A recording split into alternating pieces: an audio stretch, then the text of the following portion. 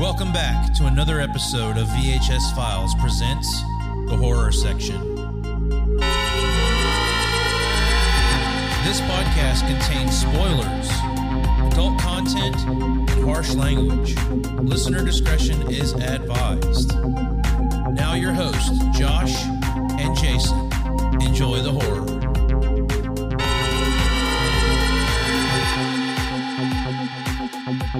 What's your pleasure, sir? I don't know. What is my pleasure? You're going to find out by the end of this one. Ooh, whoa. Hey, we're getting down and dirty already. We ain't even 30 seconds into this episode. Hey, Jason, check out this puzzle box I got. They say if you solve this puzzle, your pleasures will come to life. Cool. What is it like? Is that what Victoria's Secret is?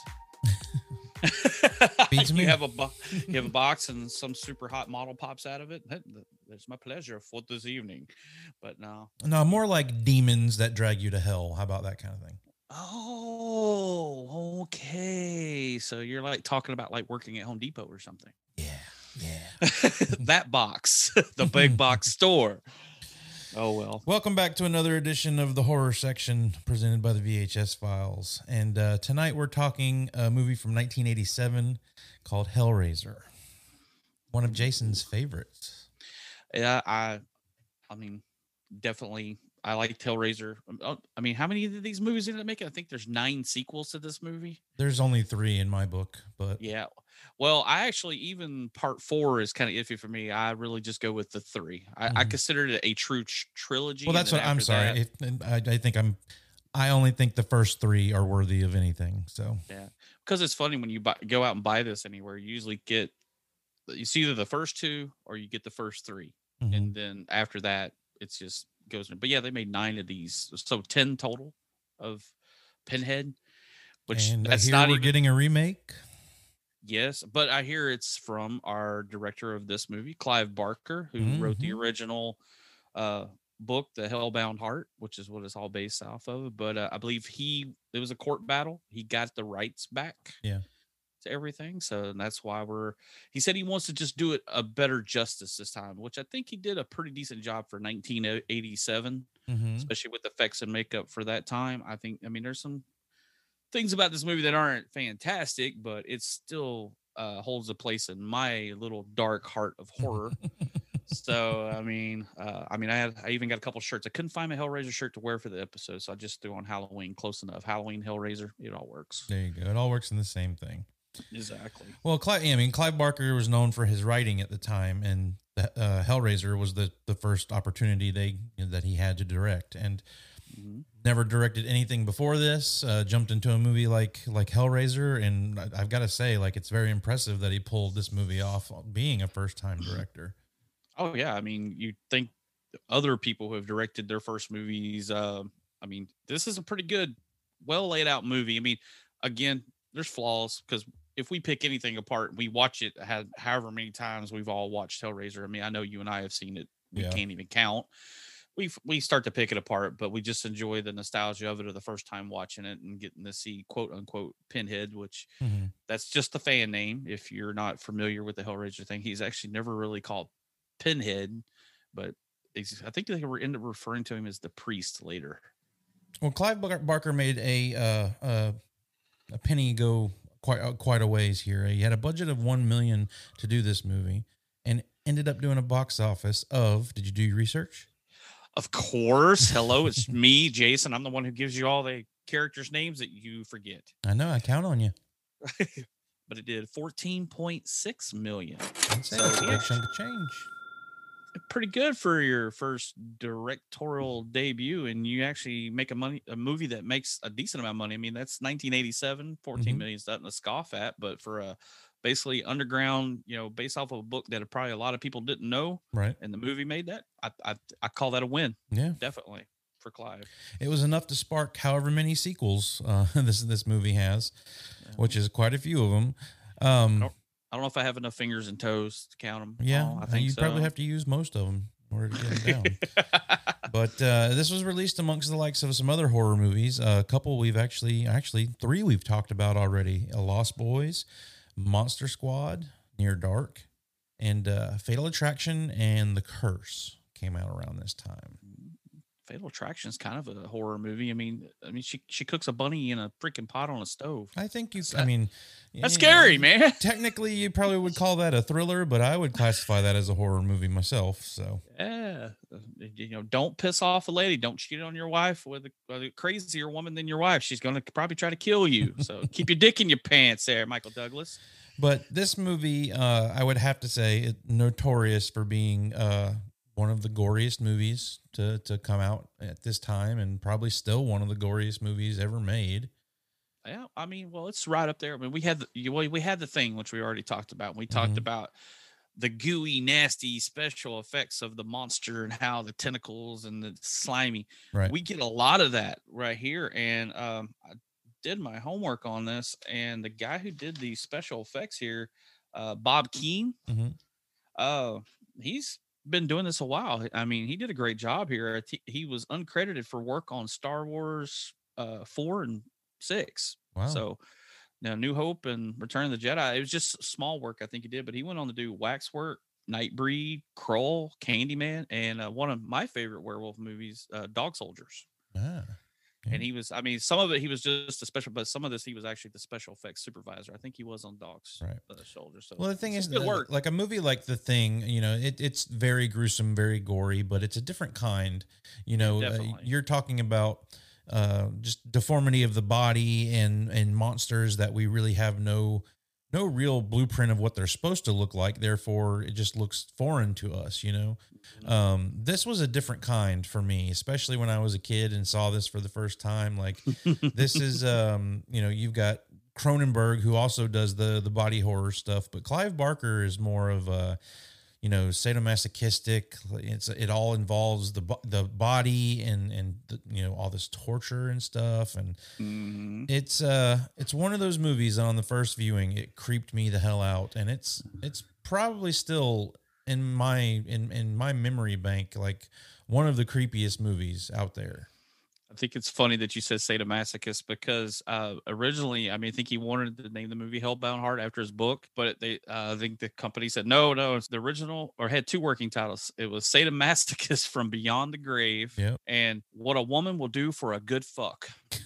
I didn't see that. Gotta love Clive Barker. Yes. I don't see why the second one didn't make it onto the movie poster. Right. It's real catchy. We got fuck on there. Hellraiser's cool, but throw fuck in the name of a movie is going to, it probably could have made at least 17 million, maybe instead of 14. A couple more million. But it was just funny you said that because that was actually, he's into that kind of lifestyle. I think he's an openly gay man. Mm-hmm. You could see it through the whole movie. The bondage with the chains, and then of course the hooks and all that other stuff. So you're combining these two things with the human body and the torture aspect of it.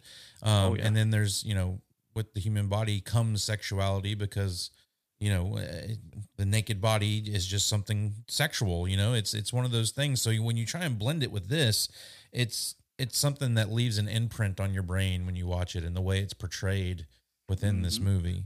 Let's go ahead and play the trailer and start talking about it a little bit.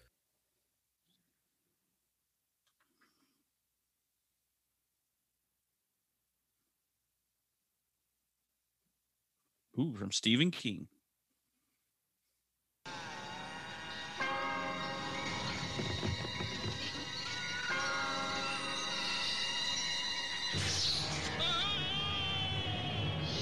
Hellraiser.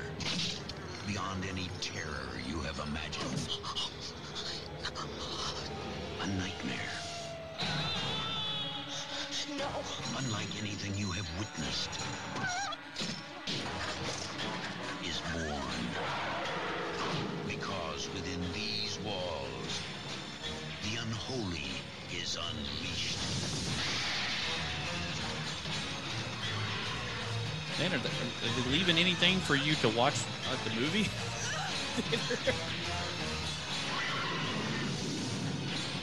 Hellraiser, a film by Clive Barker. We'll tear your soul apart. One of my favorite lines. I love that line. Yeah. Man, you went the whole trailer, dude. You must have liked the trailer. You let it go the whole way. Yeah, I mean, it's, there's a lot of visual stuff there, but I think it actually holds a lot of stuff that's audibly good to listen to. Yeah. That New World Pictures. Yeah.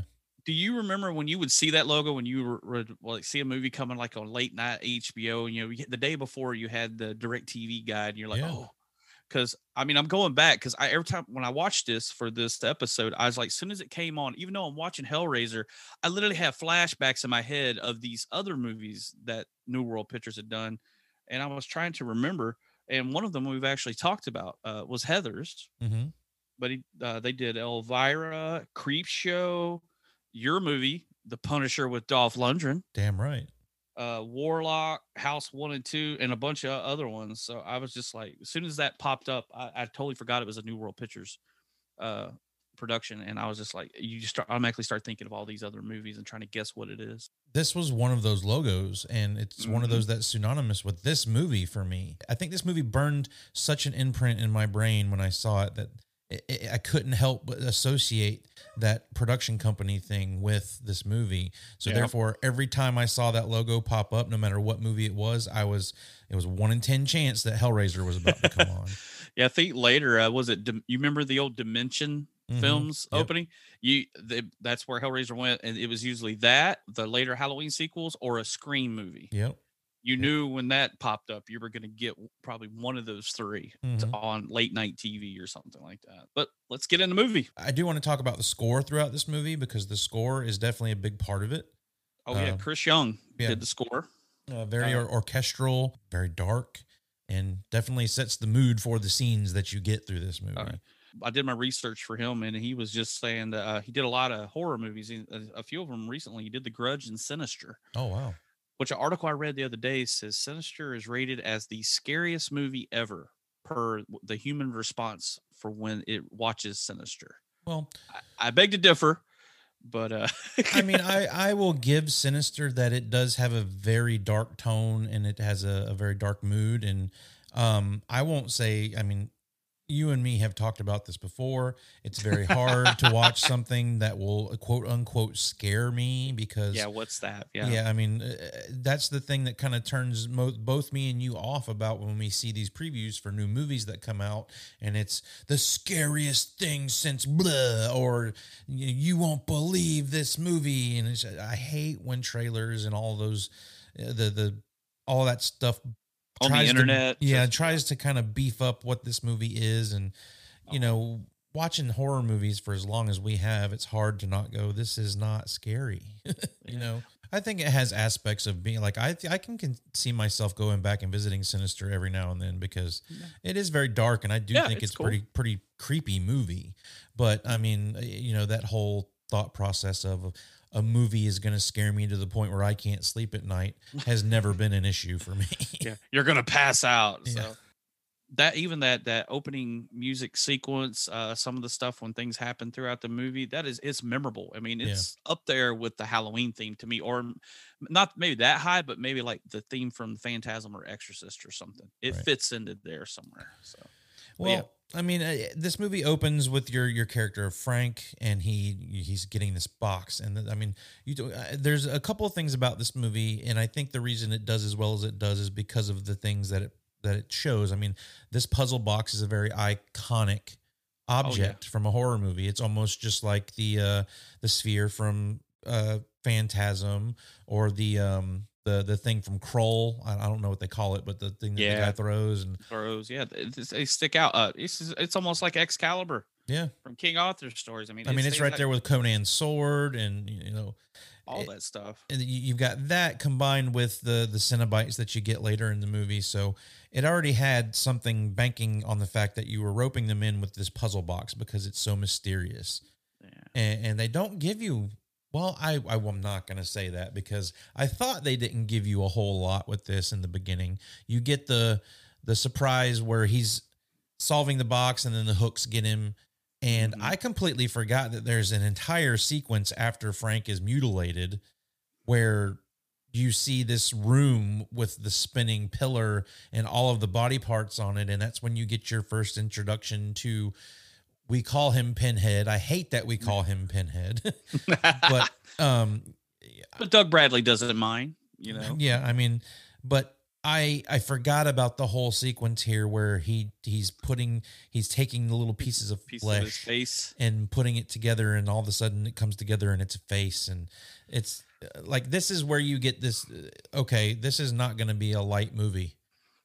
Yeah, well, you see Frank's body. You see intestines and other things laying around, because we meet, like you said, Pinhead. We get the female Cenobite, which I believe her original name was Deep Throat, but they cut that.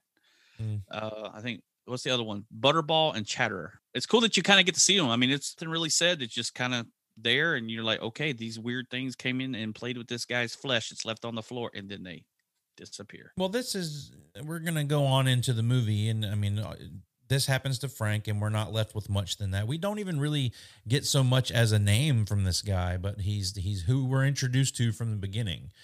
And then it cuts to this house that is a filth bucket. Oh God, dude. I mean, Larry and Julia get there. Two of our kind of three main characters. They get there and they're walking around the house. I mean, we get that run through the house after the box thing, and you just see it's nasty, it's disgusting. But even when they get in the house and they start checking it all out, that part where Larry walks into the kitchen, see the maggots and the roaches on the food, you're like, oh God. And hey, about this movie and those, it's the first movie where they actually had to have a maggot wrangler. Yeah. So they had to, a guy had to go around and gather the maggots after the shots were done so they could use them again. That's pretty creepy. Yeah. So we're introduced to Frank's brother here. I'm sure you've got his name because I don't. Larry. And Julia. And that lady looks like a bitch from the first time you see her walk in the door. If Pinhead and the gore leaves an impression on this movie, Julia leaves an impression on me as well. She's the epitome of resting bitch face. Yes.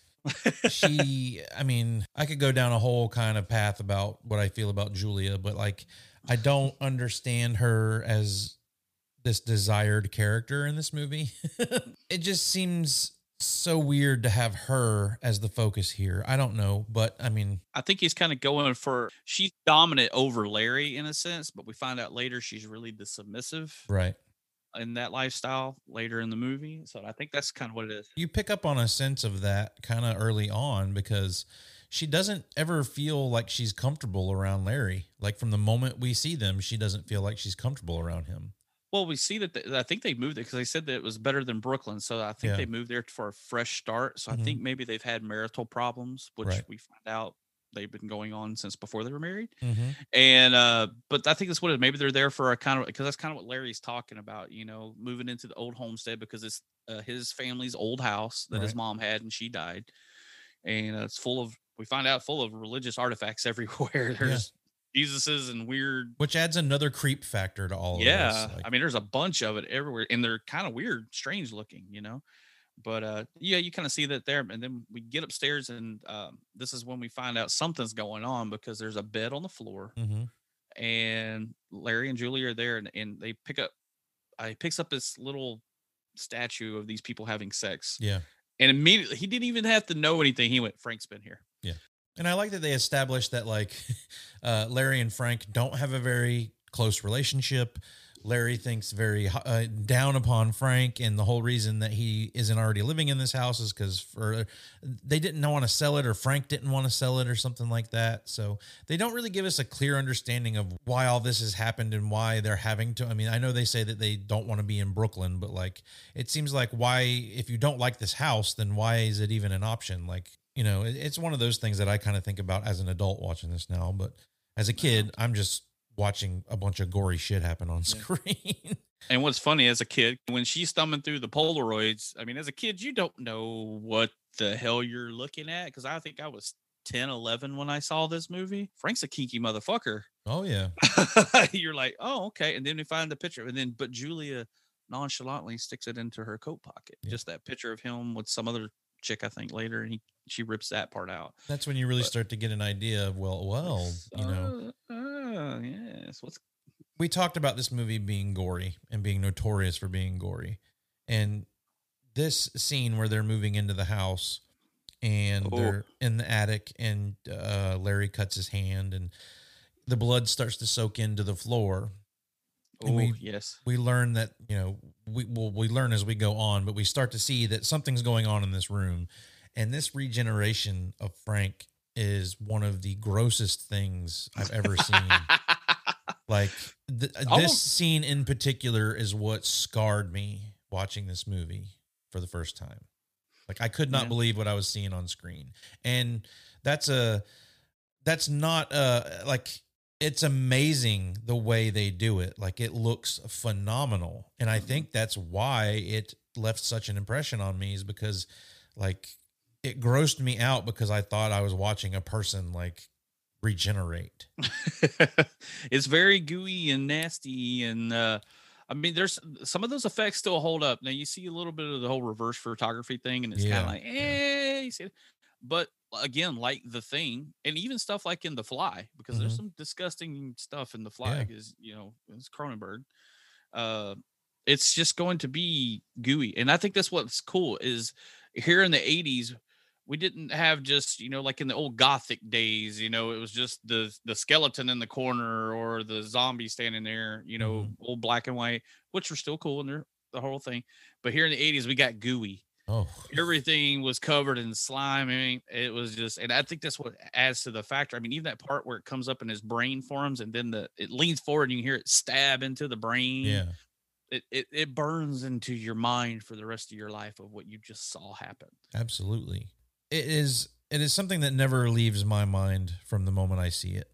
And the movie doesn't do anything to make me feel any better moving along because it continues to just stay gross. And this movie did originally get an NC-17 rating, and they had to cut some stuff out of it. Oh, I don't know why. Honestly, I still am blown away that it got an R rating because, I mean, for 87, the ratings people were gouging movies like Friday the 13th for being too gory and all of that. Like, I can't even imagine there being something 30% as gory in a Friday the 13th movie as 90% of the gore is in this movie. Oh yeah, I think so. I mean, it's right up there. And the MPAA ate up Friday the 13th, but this did not get nearly the attention. Yeah, I mean, they could have made Friday the 13th, and they're usually like 1.5 hour movies. With all they cut out, they probably could have had like a 2.5 hour movie, but they're like, no, you have to cut all of this out. We can't have any of that. But we're going to let you have this regeneration scene and this guy walking around and sucking fluids out of bodies. And, we're going to let all that happen. But we find out it's her desire for Frank, because we get a flashback scene of her and Frank making out, having sex in the premarital bed of Larry and Julia on top of the wedding dress. Yep. And with the blood comes in there, we find that's what sparks this whole, between the blood and her lust for him, is what helps bring him back. And I mean, this tells you something about Julia, because she does find Frank up in the attic. And this is one thing I thought was very silly about this movie is, I understand, like, if it's been in your family forever and whatnot, that you've been in every room in this house. But I mean, they're moving into a new house, and Larry never really seems to get up to the attic much. I just find it weird that Larry never goes into the attic, or they don't even really put a whole lot of stuff in the attic. There's another room across from theirs that seems to be full of stuff. Yeah. But not the attic. Yeah, we don't know if it's theirs or his mom's stuff. I think there's 3 doors there. There's 3 rooms, right? So there's not really even an attic. It's just the top floor. And if it's just a third room that's there and not an attic, then that really doesn't make a whole lot of sense. Or maybe the third one goes in the middle, goes upward. Because that's the only thing I can think is like, okay, he's not going into the attic because he just cannot be bothered to go up another flight of stairs. That's the only thing that I could think could justify not going into the attic. But Julia sure seems to go in there a lot. Yeah, and then when she goes in there, she hears the heartbeat going, which stands out. And then, I mean, that first time, dude, I admit as a kid, I jumped. Yeah. I can remember distinctly when she could hear what's going on, and that thing starts crawling across the floor. And he calls her name. Yeah. Because, I mean, as a kid, you don't know what it is, but when you hear it, you're like, oh, it's a human, obviously. Yep. It's not, and he calls her by Julia, and then she realized that it's this disfigured form of Frank that's not all together. Yeah. That's the best way. He's just a slimy, gooey mess. I don't even know what part of the body you would call that we see, because we later see muscle tissue, but I don't know what that is. That the fascia, the stuff that's under the Yeah. muscle? I mean, I don't know. I mean, whatever it is looks great. I don't know if that's really what's underneath all of our flesh and blood and veins and all of that, but it's enough to freak me the hell out as a kid. Yeah, but we find out that, she believes that it's Frank, and he tells her that just that little bit of blood got him that far. Mm-hmm. So he needs more. So, and she's scared at first. I mean, I'd be freaked out. I mean, I know she's had these lustful thoughts for Frank, and that's why he's there, but just the fact that, this creature is telling you, hey, you need to bring me more people so I become whole. Mm-hmm. So, hey, we can go bang again, because that's basically what it's all about. Right. Because they just want to hook back up. So she's like, damn, well. And that's what I mean about the nature of Julia here is she finds all of this out and she's on board. I mean, it takes her a minute to buy into it. You can tell she's flustered by what she's seeing, but if it means she can have that Frank D again, she's going to go get a hammer and knock some dudes out. I mean, you're willing to kill people to get some freaking deep dicking from Frank over here. Maybe the guy should have just been a porn star or something. Yeah. So, but yeah, we see her because she's laying in bed thinking about what's going on, and then when she does, she says, "I'm going to do it." And, but I want to get to one little thing in here, because we're talking about Clive Barker. Not only is he a writer, but he's an artist. Mm-hmm. He does artwork and stuff like that. There's this one sequence. It's right after this scene where it's Kirsty in a dream. Yeah. Does it not feel like he's just trying to be artful? Oh, there yeah, with sure. the whole feathers and the thing, and then you see the sheet with the blood coming through it, and you hear the baby cry. At first thought, because we found out earlier that Kirsty's, because the movers say, "Hey, is that your daughter?" Said, "Yeah." Well, she gets her mom's looks, and he says her mom's dead. Yeah. So I kind of thought with the baby, I was like, is this her having a dream sequence about her mom dying, either like she saw her mother die or get killed or something? But we later find out all of a sudden it pops up, which is another kind of jump scare. It's her dad's disfigured face. Yeah. It's all gooey and nasty. So well, that's one aspect of this movie that I think is kind of odd and doesn't really give you a very clear answer on. Is we're introduced to Kirsty. She's not with her dad. I mean, she's a grown person, so she probably has her own, but there's this whole exchange where she says that she got a room in town or something. Maybe it's now that they've moved out of the house or wherever they were at, like they decided to split ways. You can tell that, the dad, Larry, wants Kirsty to come like see the house and all this stuff. Yeah, like it's almost like he's not okay with the fact that she's flew the nest. I feel there is a major history that we don't know of between her and Julia. I was going to say, I feel like there's a major history between her and Frank. Oh yeah, that's for sure. We definitely figured that out later, but I'm just because of that phone call, and even when, it's like, she's like, they don't like each other. Like she's the wicked stepmother type thing. Yeah. And there's an exchange between Larry and Kirsty later when he's asking her to come over and, try and make friends and all of that. So I think it may just be the stepmother aspect of that I think is there, but it's obvious that there's a history between Kirsty and Frank as we go through this. Well, there's a really cut scene where Kirsty did come to the house. She visited and she was leaving, and there's a half part of Frank on the stairs, and he goes, "Kirsty," and you're like, "Oh, whoa, that's kind of creepy." Like he knows the name, and it's like there's something in his voice is like, "Ooh, I get to see Kirsty again." So you're kind of like, "Okay, Uncle Frank." Well, that's where like her dreams and visions that she has in this, and there's constantly a baby crying. Like it can be read a few different ways, It could be that her mother died when she was giving birth to her, and that's kind of what all that represents.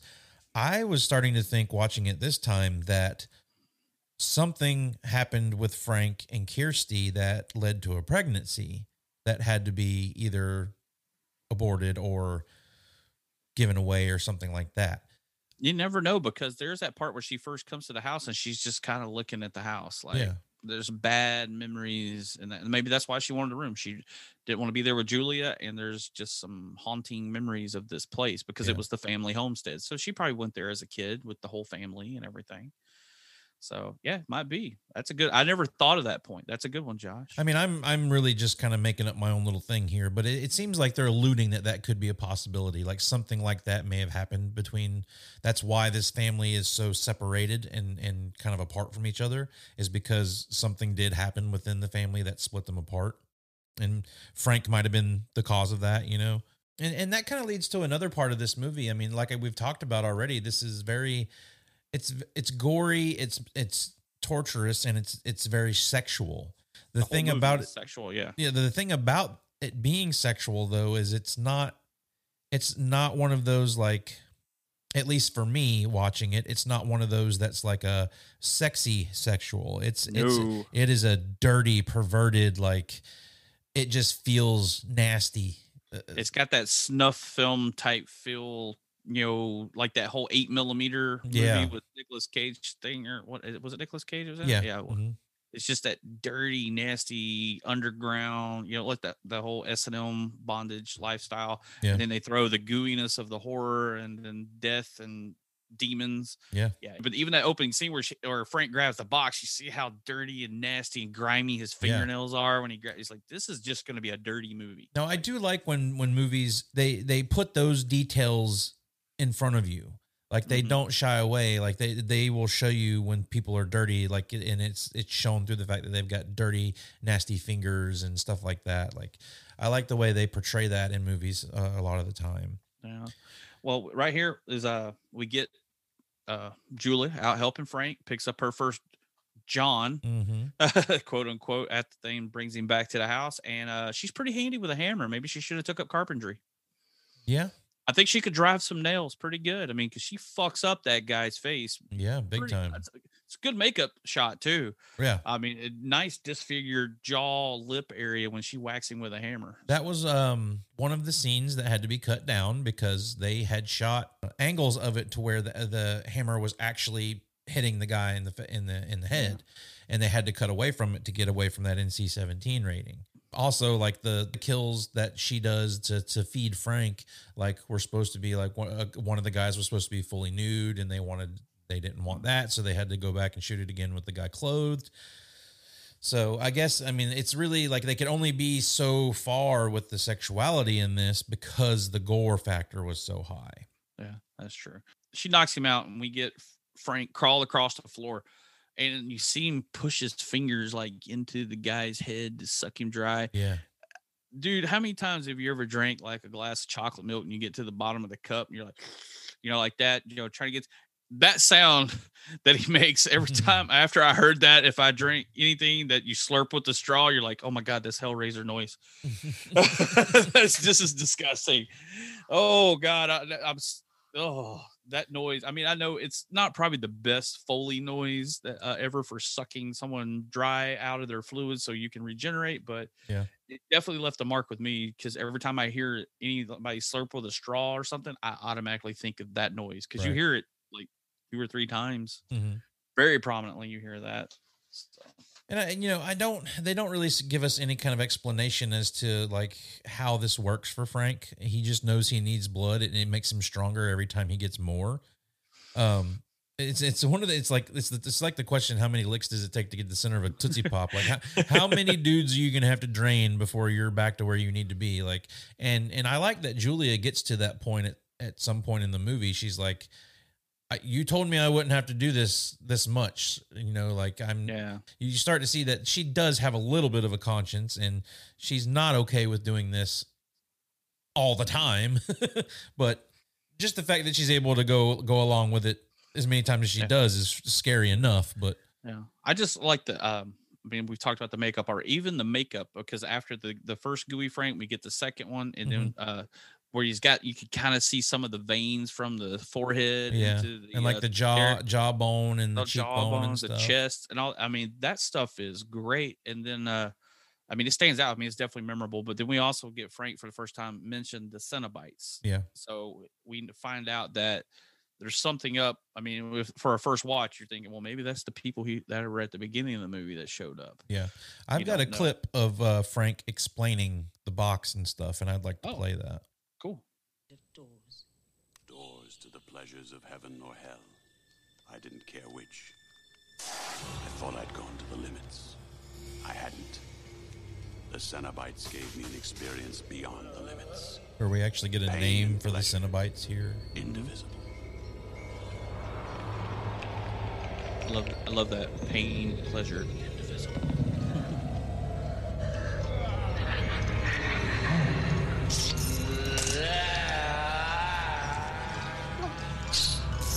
And the sound effects here, I mean, with that like circusy music in the background too, and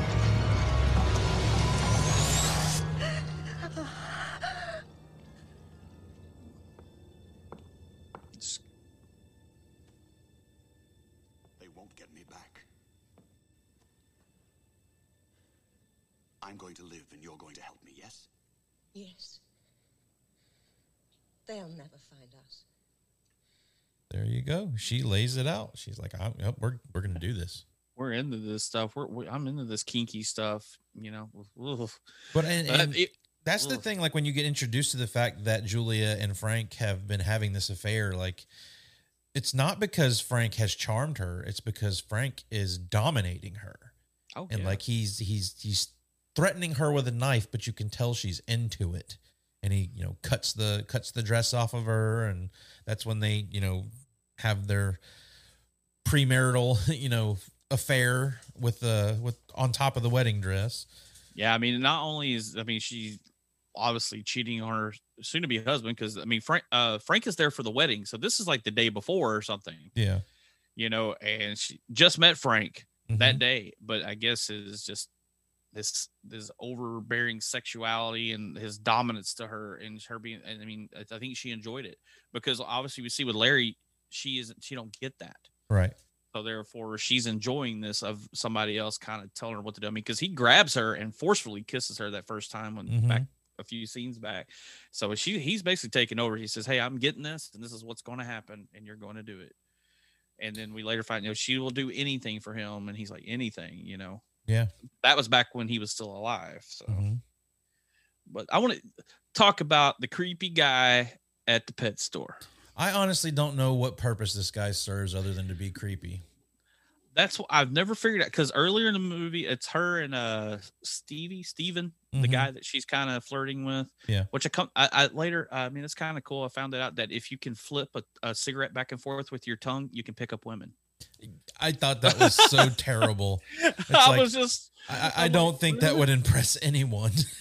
I'm like, because Kirsty's pretty attractive to me. She's hot. Yeah, I've always thought she. We haven't talked much about Kirsty. Like Ashley Lawrence. That's Yeah. right, Ashley Lawrence. she's adorable in this. She's gorgeous, and she fits the part of the daughter very well. When they were walking earlier in the movie, the creepy guy is standing in a doorway, Mhm. watching them walk by, and Kirsty sees him. Yeah. Well, then we get her cut that she just got a new job at the pet store, and you kind of see him walk by. You're like, oh, it's that creepy guy again. Mm-hmm. But when she walks up and you're like, what is he doing? That part where he turns around with all those crickets on his hand. Yep. And everything and then bites into him. Oh my God. And then they're all like crawling in his beard. I just don't really know. I mean, obviously he's something. Maybe he's tied into the story with Kirsty. But I mean, we later find out it's like Frank was meant to have the box. Mhm. So maybe it's something with his whole family is tied all together. And we have, demons or entities watching the whole family. I don't know. They definitely don't do anything to try and give you any inkling of why this guy is following her, why he ends up being what he ends up being in the end of this movie. It is the biggest mystery of this movie for me. Yeah. But yeah, him eating the crickets is nasty. I mean, they're just going for everything gross they can give you in this. Yeah, I mean, we got all the gooiness, and now we got eating bugs. We have maggots, Mhm. But we get to Julia has now killed, I think, the last guy he was supposedly needing, because I think this is the third one. Isn't Well, it? I think this is where she becomes very uncomfortable, because she's like, you told me I wouldn't have to do much more than this. But that's the other thing too, is I don't know how Frank knows just how long it's going to take for it's the how many licks does it take to get to the center of a Tootsie Pop? Like, how does he know when enough is going to be enough, or he's now a being that's come back to life from feeding on people's blood. Like this might be something he has to do all the time, like some form of vampirism. Vampire type. I do want to point out one little thing because we get this montage of all that stuff that's going on with her killing people. There's a shot of her. She's sitting on the couch with her legs at this end, and she has that freaking red hair pushed up to the top like a mohawk, like Gozer. I even wrote here, the ultimate 80s bitch look. Yeah. I mean, it's almost like the way she evolves in this movie is her hair kind of shows where she evolves attitude. To. Yeah, she's got attitude now. She's like, fuck you, Larry. Well, since you mentioned Larry, I want to talk about Almost Famous. Almost Famous. I know that dude. I don't know them. I know her. Haven't you ever heard of that guy? That guy who was in that movie that was out last year?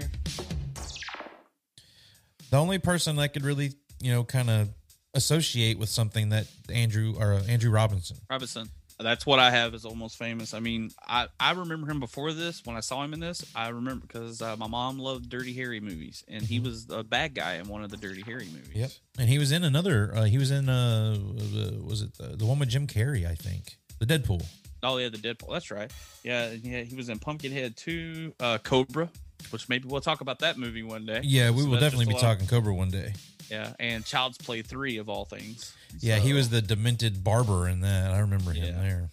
But yeah, I mean, you look at everybody in these movies, their main focus that they had was they were in Hellraiser movies. Yeah, I mean, Kirsty, the young lady who played Kirsty, that's what she's known for, is she's the Hellraiser girl. Yeah, I mean, she was in Warlock 3, Creep Show 2019, so she was in a newer Creep Show movie. Mm-hmm. Or I had heard that she's been doing some more recent stuff, and I think I heard that she may be coming back for Hellraiser.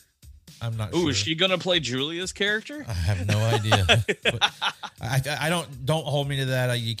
Don't fact check me, because I think I heard something about she's associated with the remake that's coming up, or reboot, whatever you want to call it. Yeah. But I can't say for sure that that's a thing. I think I heard that though. But check this out: the lady that plays Julia, Claire Higgins. I mean, she did Hellraiser 1 and 2, but she has been in as of recently, The Golden Compass, and she was in Ready Player One. Really? And I'm like, now I have to go back. I just watched Ready Player One. It was on TV today. Now I have to go back and find her character. I'm like, really? Julia's in this movie? Anybody could be anybody in that movie. There's so much CG stuff, But she's been in a few newer movies that are actually known. But but I would think, I definitely agree. Almost Famous, Andrew Robinson, Larry's character. I think he would be that under. I mean, well, you could always say Doug Bradley, because most people know Pinhead Doug Bradley. But I mean, he kind of suffers from the same thing as Claire Higgins is. I mean, he's known for being Pinhead. I mean, I think if anybody saw Doug Bradley, like Doug Bradley is in Nightbreed, but he's not, like, you don't notice him because he doesn't have pins in his face, and he's what's funny, not pale white. Yeah, what's funny is most of the Cenobites were both in Hellraiser 1 and 2 and Nightbreed. So it's like, hey, we're going to make this other movie over here. Why don't you come and do this one too? I mean, we'll talk about Nightbreed probably here on the horror section, because I don't see that one being a movie of the week for us. I like Nightbreed. That's a great movie, because we could talk about the the producer's cut, and then there's another cut, and then another cut, and totally different endings. That'd be a good. Yep, I've got the Scream Factory edition that has both cuts on it. So I would like, we could do that one as like a feature. It could be like we could break down both versions and see what the differences are and stuff. Yeah, we need to give Clive Barker some love. I mean, we love our John Carpenter, but we've been on the John Carpenter thing. So if y'all are listening, we've probably got some more out there popping up too. So I want some more Clive. We could do some Clive. I mean, he didn't do a lot of big ones, but I mean, he was involved in some big horror characters of our lives. I mean, Candyman, and then of course Pinhead, stuff like that. So definitely horror icons. Yeah, but we talked earlier about Larry and Kirsty, and they have kind of a weird relationship, and we know that there's something going on between her and Julia, and we talked about him wanting to kind of make friends with her. Unfortunately, when they decide to go down that road, and she decides to try and go over and make friends with Julia, she finds out that Julia is not a very good person, which kind of reassures everything she's probably been feeling about her. Yeah. Okay, this is the last guy because yeah, that's right. When Kirsty shows up, she sees Julia bringing a guy into the house. So this is supposed to be the last sacrifice type thing. It's supposed to be, quote unquote. We'll get to Quote that here shortly. unquote, yes. But yeah, I mean, she blatantly sees Julia taking a man into their house, and it's like, whoa, what the fuck is going on here? But I do like that they figure this out. I like Kirsty's reaction to what happens and finding out that Frank is a part of all of this. And that really kind of gives us more to cement that there was something that happened between the two of them, because naturally she'd be freaking out because of what she's looking at. Frank's not very attractive, probably wasn't very attractive in the first place, but now she knows he's back, and it's like, oh, well, this is where I'm going to have some problems. Yeah, we're going to have some problems here. I want to mention one thing before we get this. There was a scene right before this that I think it was only in the movie for a disgusting factor. It's where Larry and Julie are making on the bed, and Frank comes out of the closet, and you think that he's going to stab Larry, but he just takes that freaking switchblade and slices open that rat. Yes. Over the top of the bed and then flips it out. I just had to mention that part before we get too far, because that's one of those parts that has stuck with me, because because I mean, him even cutting through the fake rat, it looks real. Yeah, I mean, and he flips it at her, and I'm like, ugh. I mean, we've been talking about how gross this movie is. I mean, really, this movie is effects for me. It's what this movie is. What's best about this movie for me, and maybe I'm jumping ahead a little bit here, but yeah, I mean, this rat scene's gross. We're still not done with how gross this movie's going to get. Oh no, we're not even nowhere near. But we get the thing where she sees that Frank's quote unquote alive. He's still a bloody mess, basically, because now he's covered in at least his ribs are finally covered. He's covered in muscle tissue. Got a few. Well, this things. is also when they've got dressed ears him now. They've dressed him in the suit at this point, or the shirt at least. And I really like that they put clothes on him, but the blood's still like soaking through them. And again, like just the gross factor of all of this. It's like I said, all the gooiness and stuff. But she's fighting with Frank. Obviously, he's going to take pain easily because he has no exterior skin to protect him from her hitting him in the nerves. Because there was a part earlier where he was talking about his nerves were on fire. Because he was starting to feel and taste things. Yeah. But she hits him, and she finds the puzzle box on the floor. Yep. And obviously, Frank is scared about her touching that box, and she throws it out the damn window, and he freaks out. But because of that, it gives her the ability to run out of the house. She grabs the box and takes off. Yeah. And then I guess I never really got it when I first watched it, but she's just walking down the street. And I think it's more because she's still in shock. I mean, we see these pictures of her looking at Frank flashing into her head. Yeah. Like I said, what you were talking about, something happened with her and Frank. And I think it was so traumatic. That's what she's doing. She's kind of going to the state of almost like becoming catatonic. Right. I mean, what she's seen combined with what she's probably got going through her head because of what happened between the two of them. Like, yeah. And it is a kind of jarring scene because you have her walking down the road. She passes out and she wakes up in a hospital. She wakes up. She's in the hospital, which I still believe it is the hospital from part 2. But she almost kind of doesn't even, I guess because it was such a traumatic experience, she doesn't even know why she ran away, because the doctor tells her, well, you were clutching onto this like with basically a death grip. And she doesn't even know. Like she said, I don't have a clue. But, they said the cops are coming. They lock her in her room. And then, of course, the whole curiosity killed the cat. What does she start doing? Let's play with this little box thing. And then we find out what happens when you play with things you're not supposed to. Right. And I've got a clip of it. Let's play it real quick. All right.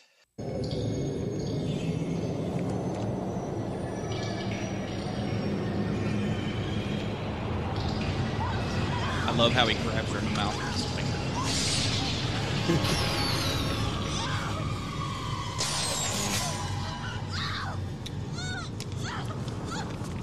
The box. You opened it. We came. Oh no. It is a means to summon us. Who are you? Explorers in the further regions of experience. Demons to some.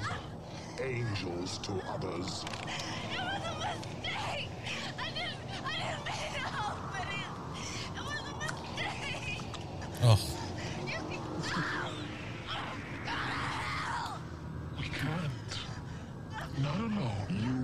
left the box. We came.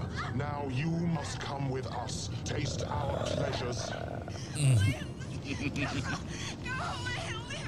Love that neck thing on her. Oh, no tears, please. It's a waste of good suffering. Please wait. No time for argument. You've done this before, right? Many times. So yeah, I like that we get some explanation as to who the Cenobites are and what their purpose is a little bit there. Not much, really, but. And not only that, we get some of the most memorable Pinhead lines ever through that whole section, and then one other section toward the end. And that'll bring us to a bigger quote. You're going to need a bigger quote. I know you got a shitload of them, so I'll let you go first.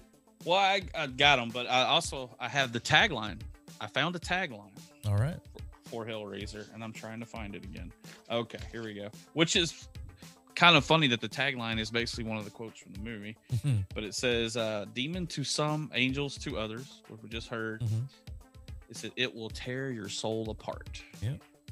So I was like, okay. That's a good tagline. That's a good tag. There were some other ones, but I don't think those are actually taglines. Something's like Satan's coming, something like that. I was like, I don't remember ever seeing those, and I've seen many of these movie posters. I think I have the movie poster here somewhere.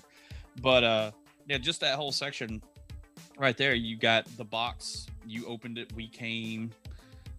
No tears, please. It's a waste of good suffering. Yep. You know, and then one of my favorite lines is, "We will tear your soul apart." Yep. You know, I love that one. That's one of my favorite things. I mean, there's another Hellraiser movie that's got some really good ones in it too, but since we're doing this one, we'll stick with this. So what you got, Josh? A lot of the stuff that you had, I wrote down, but I like at the end, which we're getting to when they actually get Frank and he says, "Jesus wept." And just the visual of him saying it with his face all splayed open with the hooks in it and stuff, like, oh God. It's a visual and an audio thing. It's like it just sticks with you. I opened the show with this one. What's your pleasure, sir? I like that one. And this is another one that kind of was cemented in this movie is Come to Daddy. I was about to say that. Where you just, the whole Frank, creepy Uncle Frank. Kirsty, it's Uncle Frank. Come to Daddy. Like it's, oh God, it's just so creepy, dude. Yeah, I mean, if you're a horror movie fanatic and anybody ever says something about Hellraiser, you're going to quote at least 3 or more of these lines we just said. Oh, yeah. And they're still, I mean, I love that one. We have such sights to show you. Yeah, that's one you use quite a bit. Like I hear that one. I hear you say that one a lot. Oh yeah, when somebody says something about looking at something, we have such sights to show you. Mm-hmm. I do it all. That's part of the Jason. That's part of the Jasonism. It's in my rotation heavily. Yep. So, but yeah, I still love that scene from Hellraiser 3. Which one? When he's in the church and he crucifies himself on the thing. And he looks there and he goes, "I am the way." Yeah. That's probably one of my favorite Pinhead lines of all the movies. I love that shot. So, but yeah, I think we get, like I said, just that one section is pretty much most of the quotes to the whole movie. I mean, this movie's definitely got some memorable horror movie quotes for sure. Stuff that we use quite often to this day. But in the scene we just watched, essentially Kirsty makes a deal with the Cenobites that, hey, somebody got away from you. I can bring him back to you. I can make a deal with you. I can bring you this one that escaped you, and you can let me go. And they, surprisingly enough, give her the opportunity to do that. And it almost seems like it's an ego thing because it's like, oh wait, somebody did get away from us. We got to get him back. Like it seems like they got to cover their ass. So they're like, oh yeah, take us to Frank and we'll let you go. It's like, we got to go get him. Upper management is not going to be happy, guys. Right. We cannot lose another one. This can't be, the 200-year ago thing where we lost those 2 people. We cannot lose one this time. We could get fired. Yeah, it's kind of like it kind of mimics the story of the Preacher comic book and the TV show and stuff. Like that's the thing with that is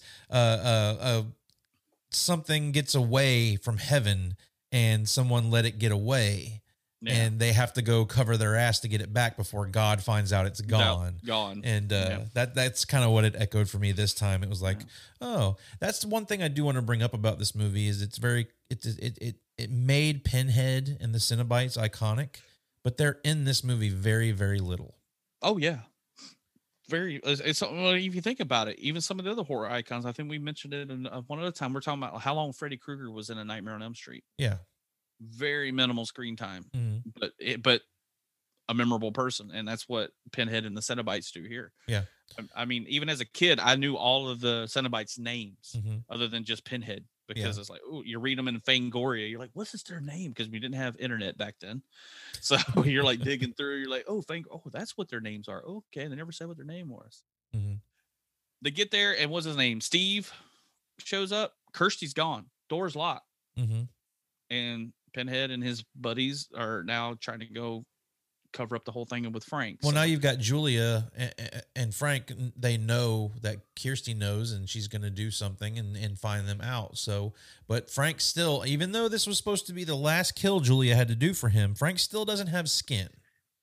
Yeah, I think he was playing her the whole entire time. He knew he had to have the bodies to get to where he was. Mm-hmm. But remember, he kept trying to want to kill Larry anyway. Uh-huh. I think he knew that he had to have skin. Yeah. And he was like, either way, I'm killing my brother because I got to have skin. Mm-hmm. So, and to be honest with you, like you know it's going to happen from the time they start talking about what they're going to do.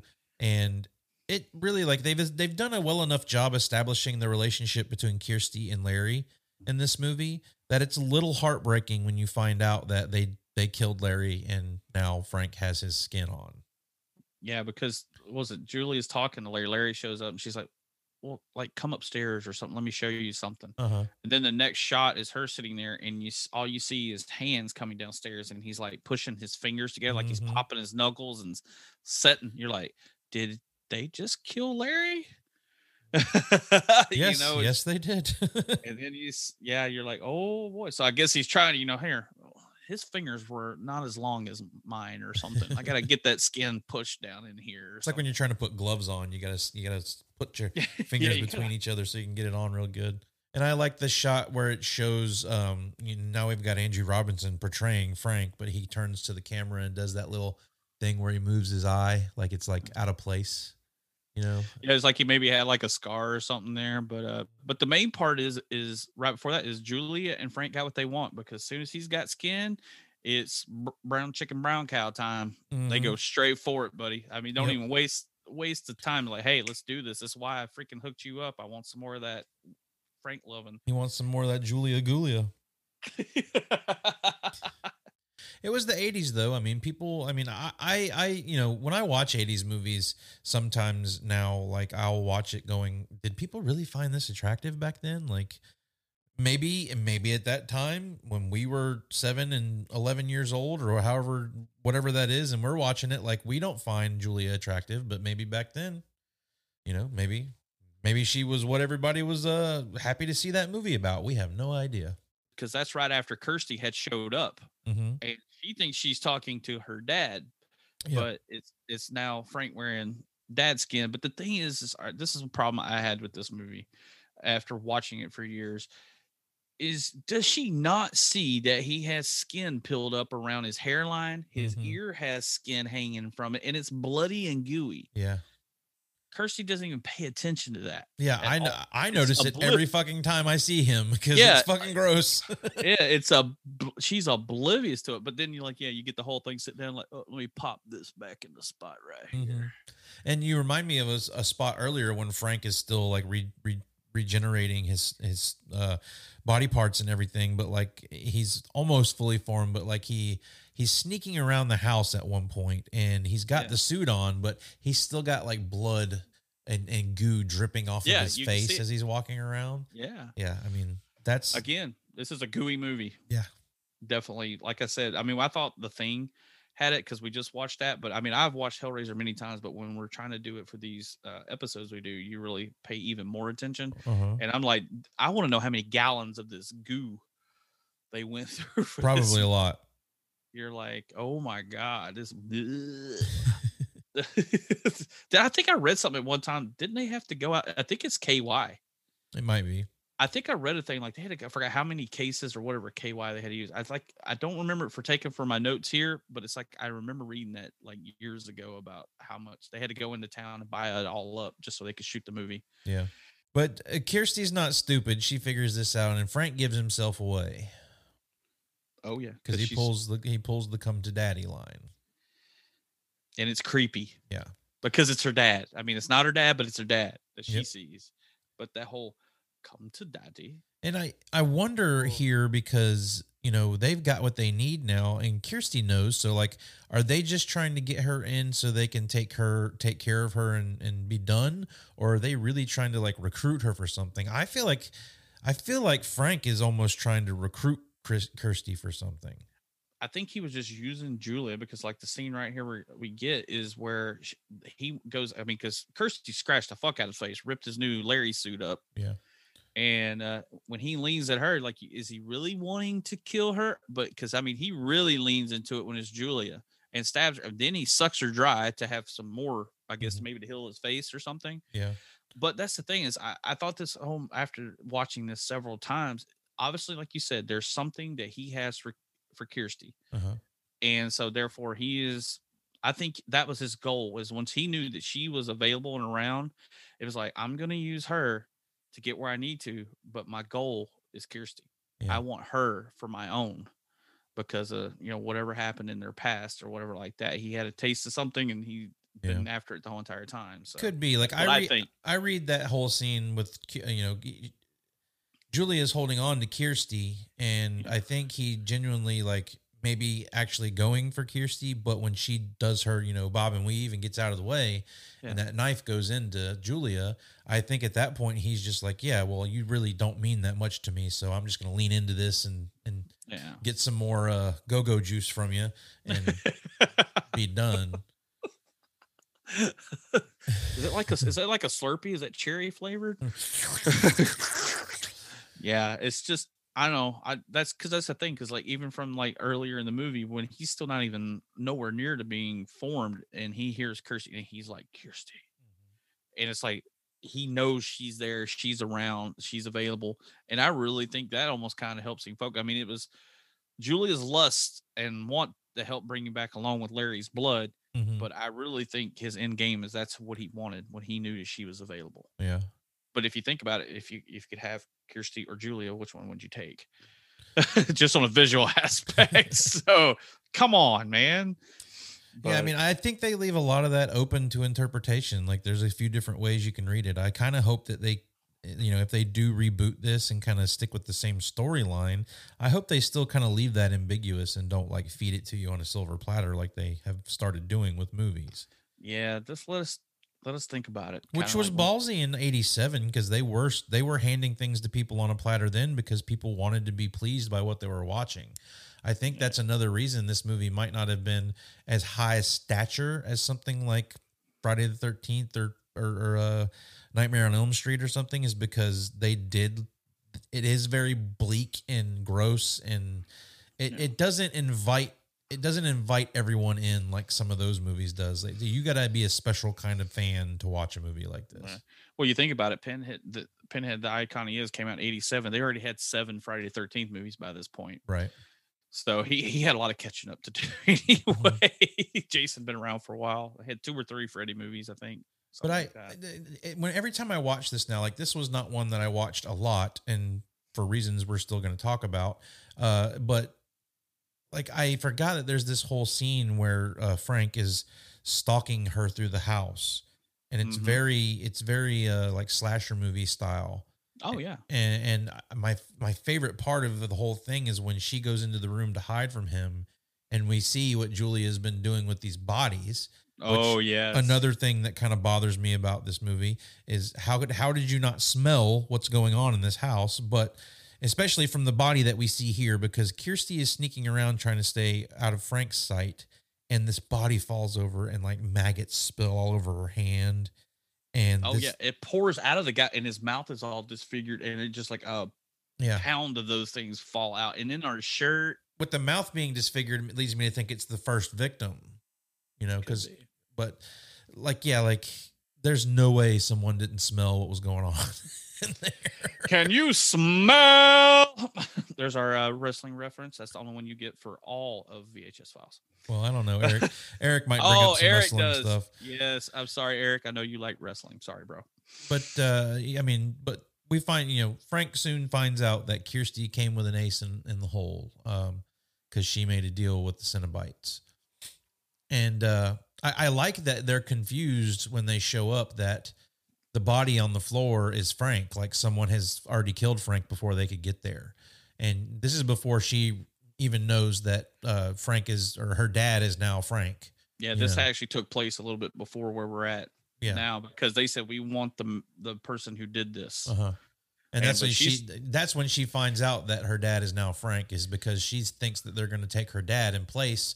And wait, it's not dad. It's Uncle Frank. Yeah, because after the cat and mouse of them chasing each other around, and she gets him into the room, and that's when the floorboards and the lights start happening. But what's funny is Frank has seen this before, and he's like, "What's going on?" Yeah, he seems very confused by all of it, but it's happened to him before. Yeah, I'm like, he's wanting to obviously kill Kirsty because she basically tricked him into being there and everything. And he goes to stab her, and the freaking chain comes around and grabs him by the hand. So watching this, you're like, hey, it's almost like Pinhead's the hero.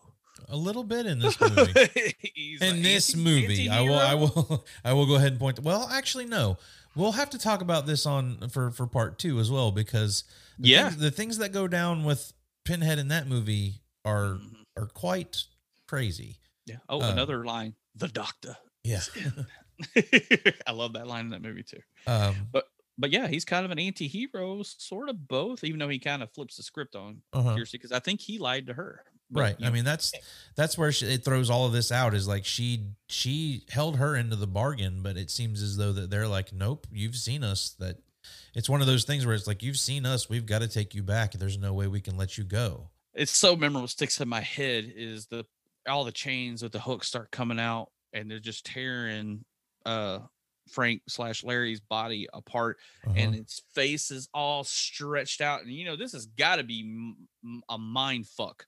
Oh yeah, for Kirsty, because even though it's Frank, it still looks like her dad, and they're stretching his skin all out and everything. And he's licking. I love it when he licks his right before he says Jesus wept. Yeah, he licks his lips, and it's just, I found out that is an ad-lib line, because he really was supposed to say "fuck you," and that is an ad-lib line by the actor. He went, "Jesus wept." Well, that's a memorable fucking line right there. Honestly, they were right to stick with that, because I don't think it would have. It definitely wouldn't have worked as well, in my opinion. But I really like that they flipped the wig on Kirsty here, and they're like, "Oh no, we're going to take you back with us."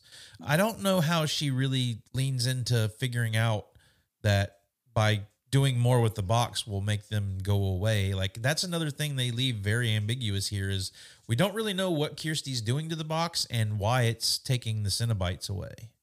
Well, the thing is remember, she opened the box back at the hospital, and we really don't see the box other than it's seen when she's scared that she's running out because Deep Throat's chasing her up the stairs. She runs in the room, and now Julia's bodies went from the hallway to being pulled apart by chains in the middle of the bed, and she's holding the box. Yeah. But the box isn't, I believe it's in the open configuration.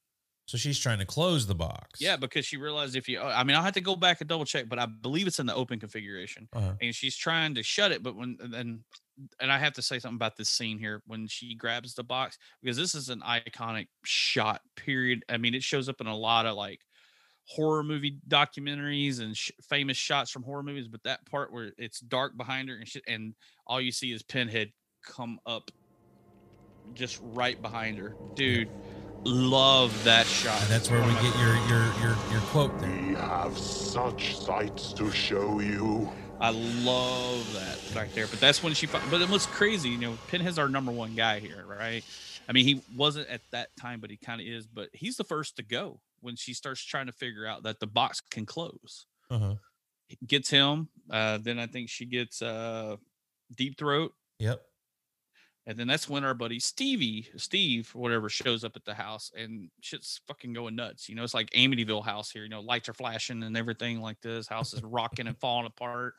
I kind of wonder if they took some of that, because there's kind of a scene at the end of it. It reminds me of like an Amityville horror movie type shot. So one thing I found interesting is they take care of Pinhead, Deep Throat, and Chatterer, but nothing happens to Butterball. Well, the roof just falls on him. He never really guess, goes back into the box per se, or whatever it is that's happening to them. Well, I guess he would, because by the end, when we get to the part that you were wanting to talk about, when she shuts the box, they're all supposed to go back. Yeah. Well, they're all gone and the house is gone. So it takes a lot of stuff with it when it goes. Yeah. Well, the other thing I want to talk about that shot. There's a shot right before she takes out Chatter of when she's walking backwards and he's sitting there with that veil. Yeah. That's a cool little artistic shot. Yeah. I like that. It's simple. It's just a really cool shot period for the whole movie. And then it falls off in course, and then she takes him out. So, but then you also, I mean, we haven't really talked about it much, and we'll go ahead and talk about it here. You get this monster, demon, scorpion thing, majig, whatever. I don't know what this is. We got it earlier in the hospital scene. Yeah. When Kirsty goes through the wall and this thing starts chasing her down the hall. Could have taken this whole monster out of this movie, in my opinion. Yes. I've never been a fan. I mean, it scared me as a kid because you're a kid, but after you watch it into your teenage years and 20s and 30s and now in my 40s, you're like, we really could have done without this whole we could have had more Pinhead here or something. Yeah. Even something maybe a little better. I don't know. I can absolutely appreciate what they were trying to do with this. Yeah. But it is very ambitious. I mean, they're already kind of blowing our minds with the special effects in this movie.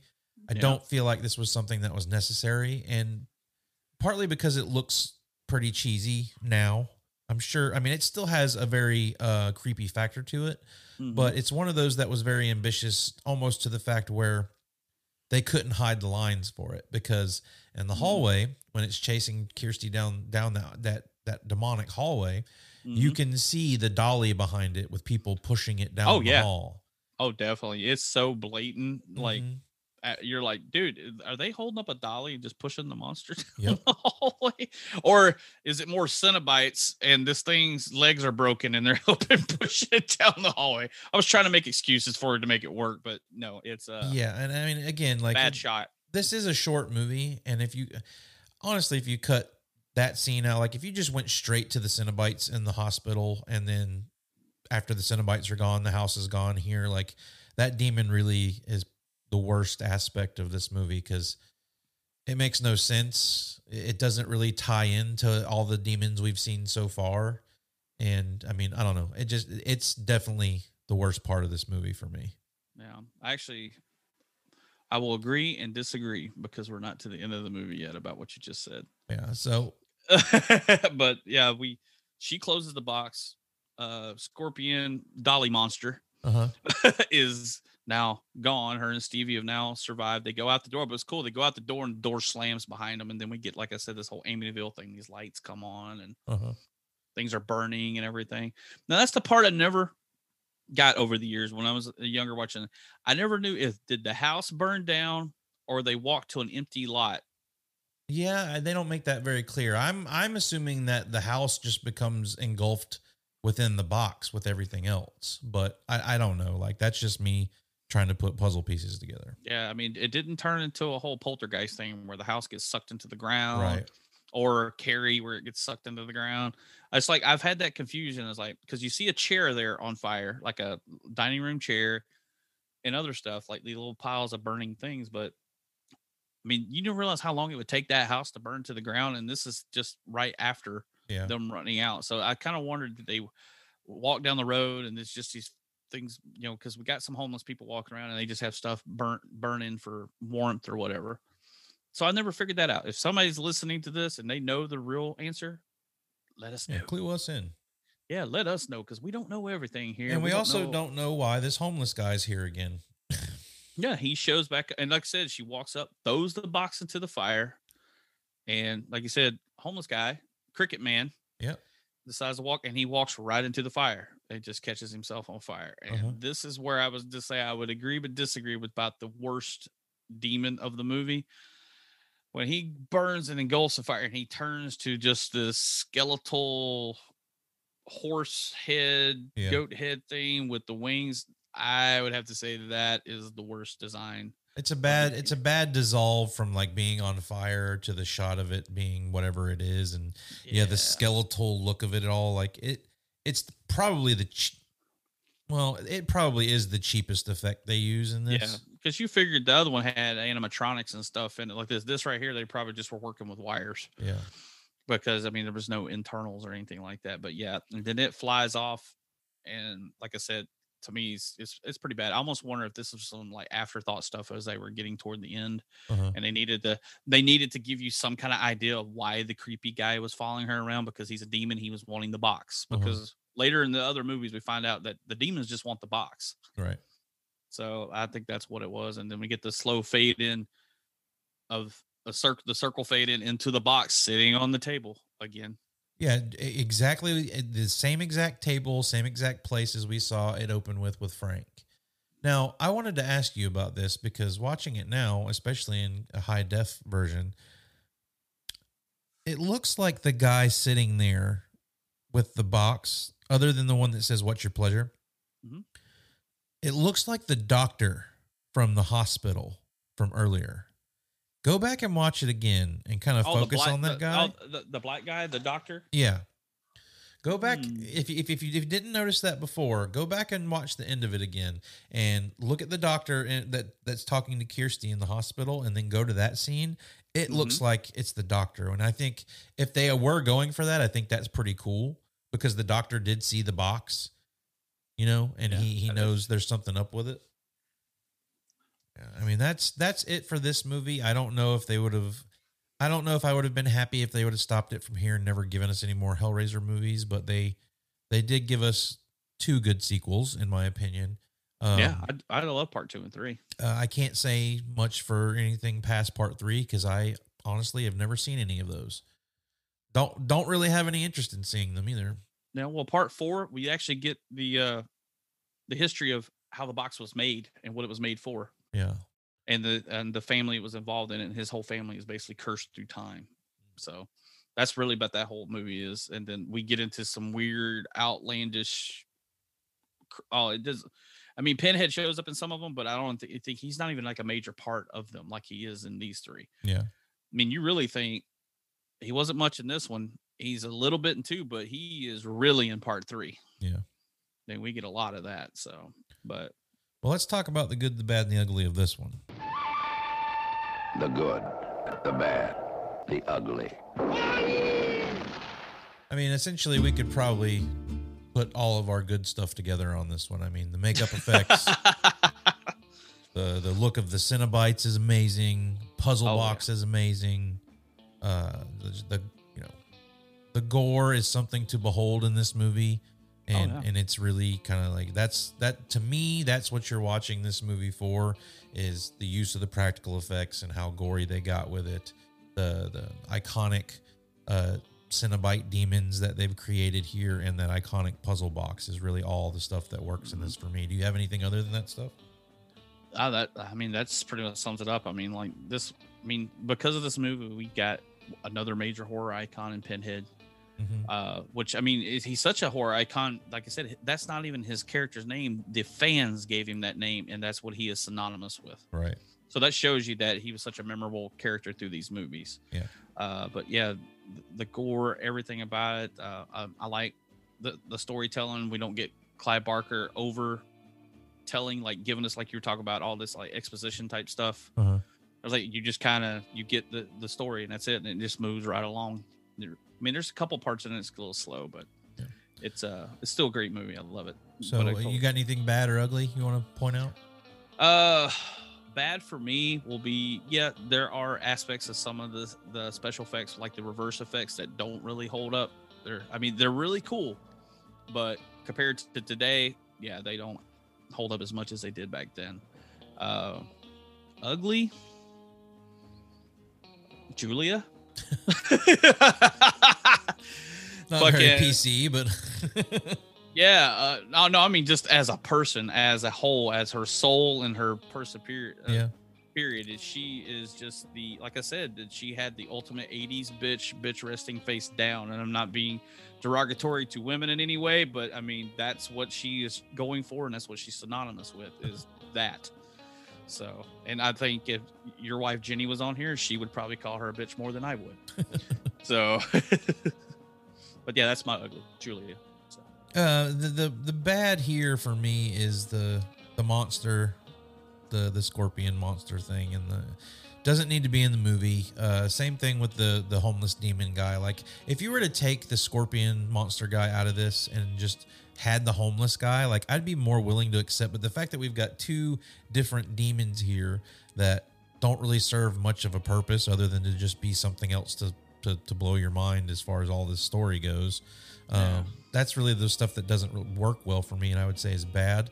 The ugly is and I know you hold this movie in a very high regard and you love this movie, but I don't really like this movie very much.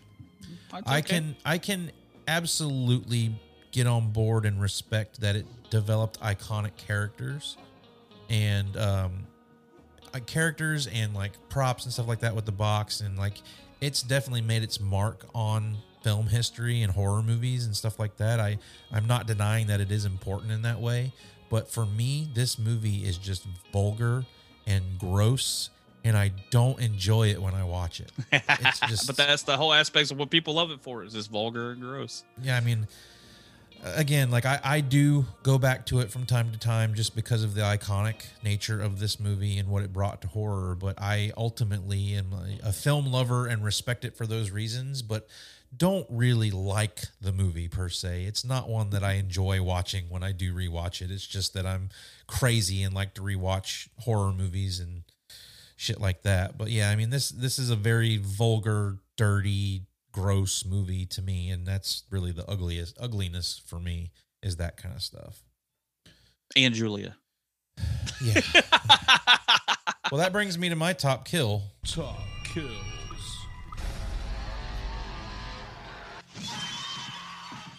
I mean, I'm not happier than anything. Like, I'm more happy when I see Julia die in this movie than anybody else. I won't say it's the top kill of the movie, but it's my favorite kill of this movie because you've seen her. We don't like her as a character, and then when Frank does her the way he does her, and then proceeds to just suck all the life out of her, I love that. I'm like, oh yeah, you're getting what you deserve, you bitch. Oh yeah. Well, my top kill would be the obvious, is the Jesus wept scene. Yeah. I love that when because even if you watch it, I mean, not only, I mean, just because of what's going on in the iconic little line he says right there, but you see it as she's turning away, you see the body being ripped apart, mostly his head head is exploding, and then you can see the shoulder pulled this way and the other part of the torso, and you're like, oh, he died horribly. That is awesome. So that's my top kill. Yeah. I mean, there's anything with chains ripping you apart. I mean, with the way Frank dies at the beginning of the movie, and then Pinhead pieces his face back together on the floor. And that's pretty too, but I would go with that one. And I agree with you on the Julia one. Yeah. That bitch deserves to die. That's going to do it for our discussion about Hellraiser. One day we will get to Hellraiser 2 and Hellraiser 3, Hell on Earth, and Hellraiser 15. No, I don't know if we'll. I'm just kidding. Far. No, we'll probably do maybe the first 3, but we at least will do Hellraiser 2.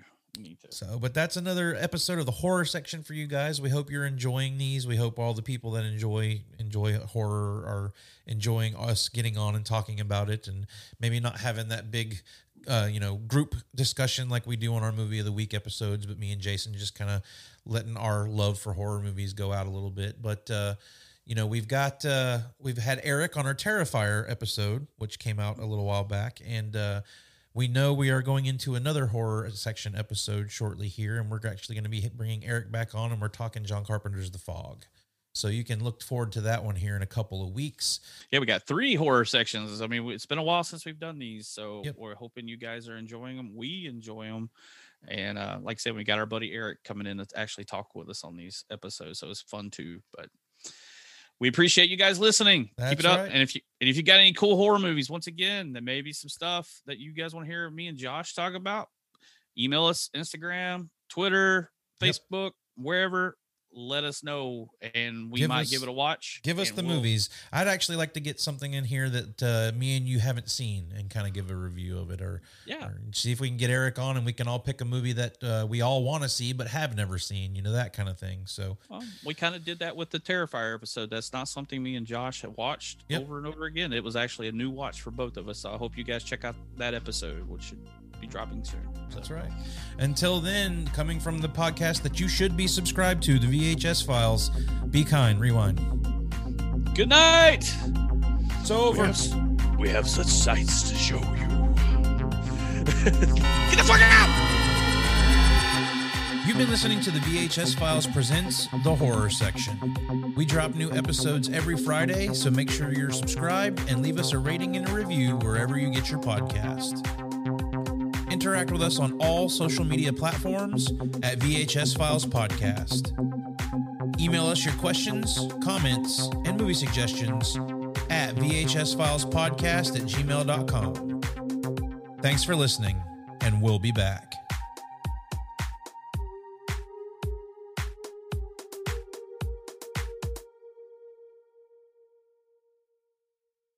Yeah, if you're having trouble with your dialogue, just throw fuck in there. I don't mind. Yeah, remember, fuck's versatile. It's a pronoun, it's a noun, it's an adjective, it's a verb. Just put it in the whole thing. Let's just call the movie Fuck. Rob Zombie's new movie, Fuck. I think all the gore is getting the Josh and I, but no, we love it though. But Rob Zombie's sequel to Fuck, Fuckface. Just be called Gooey Razor. I don't know, but yeah, this whole movie is gooey. My mind just blanked. I don't know where I was going with that. Or fuck you too. I had a point I was going to make, and I cannot remember what the hell it was.